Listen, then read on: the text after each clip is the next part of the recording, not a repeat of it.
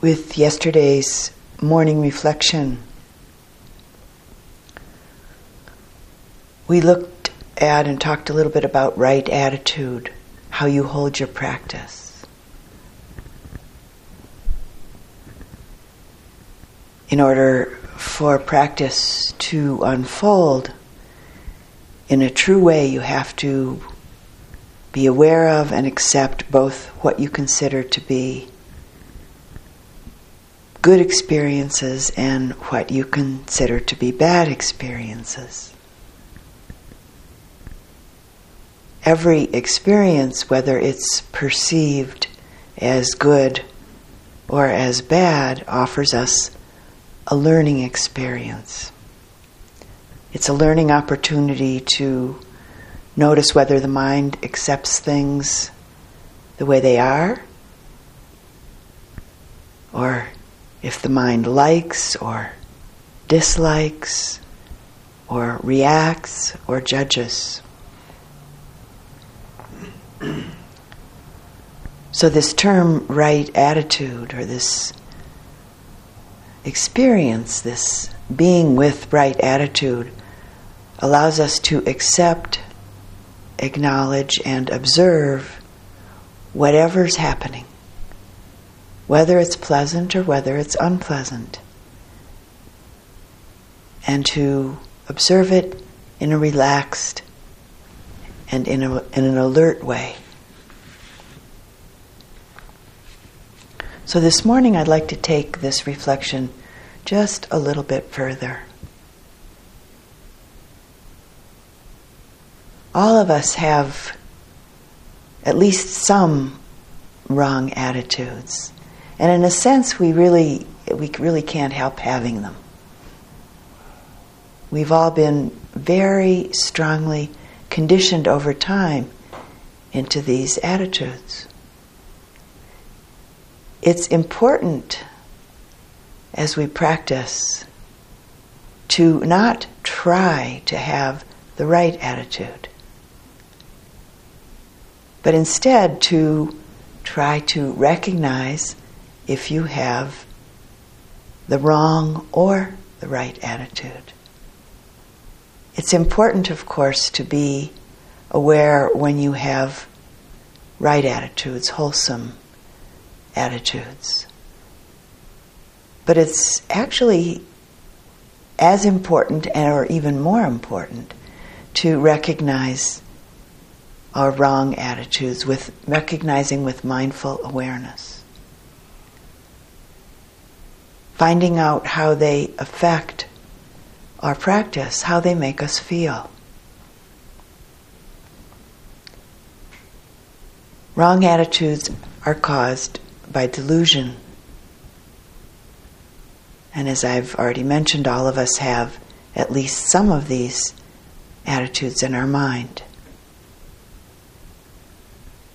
All wrong attitudes are based in craving and aversion, or any of the many, many relatives, so to say, of these two kilesas, with this word usually being translated, or often being translated, as taints or defilements. So these relatives are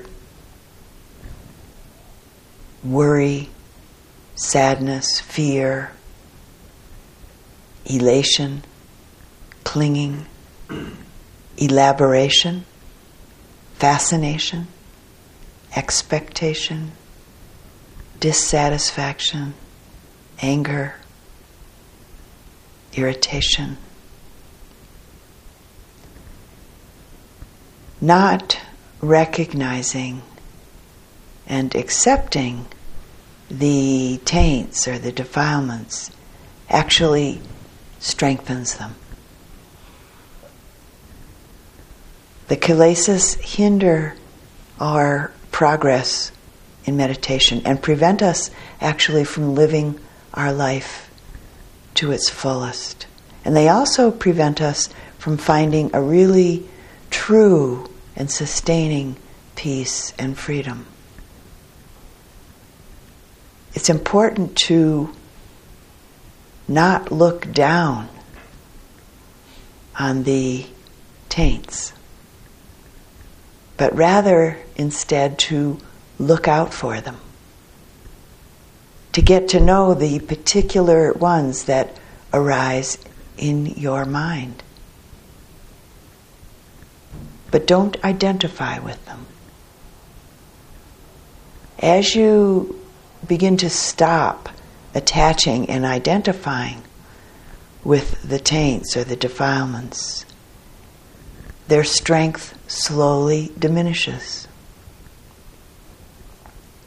So it's really important to keep checking and see what attitude you're meditating with.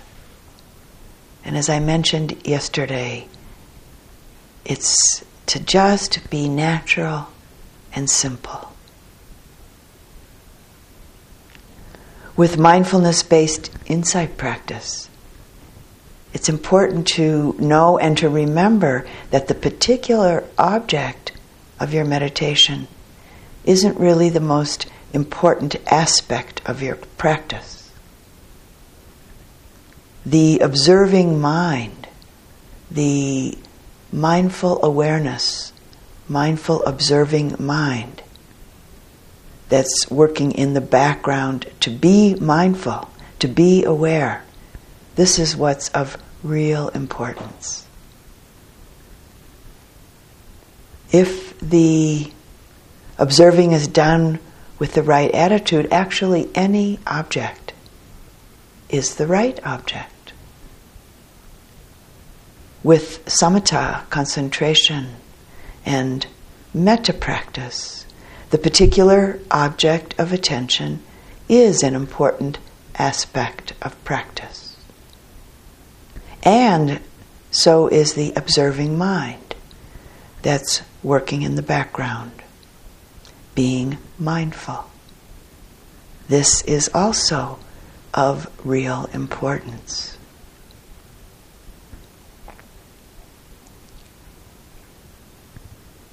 Do you have the right attitude in relationship to your practice? And again, how do you hold your practice?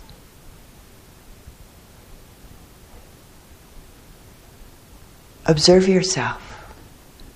Remember to check in regularly to see what state of mind you're practicing with. What's the quality of the mind and heart that you're practicing with?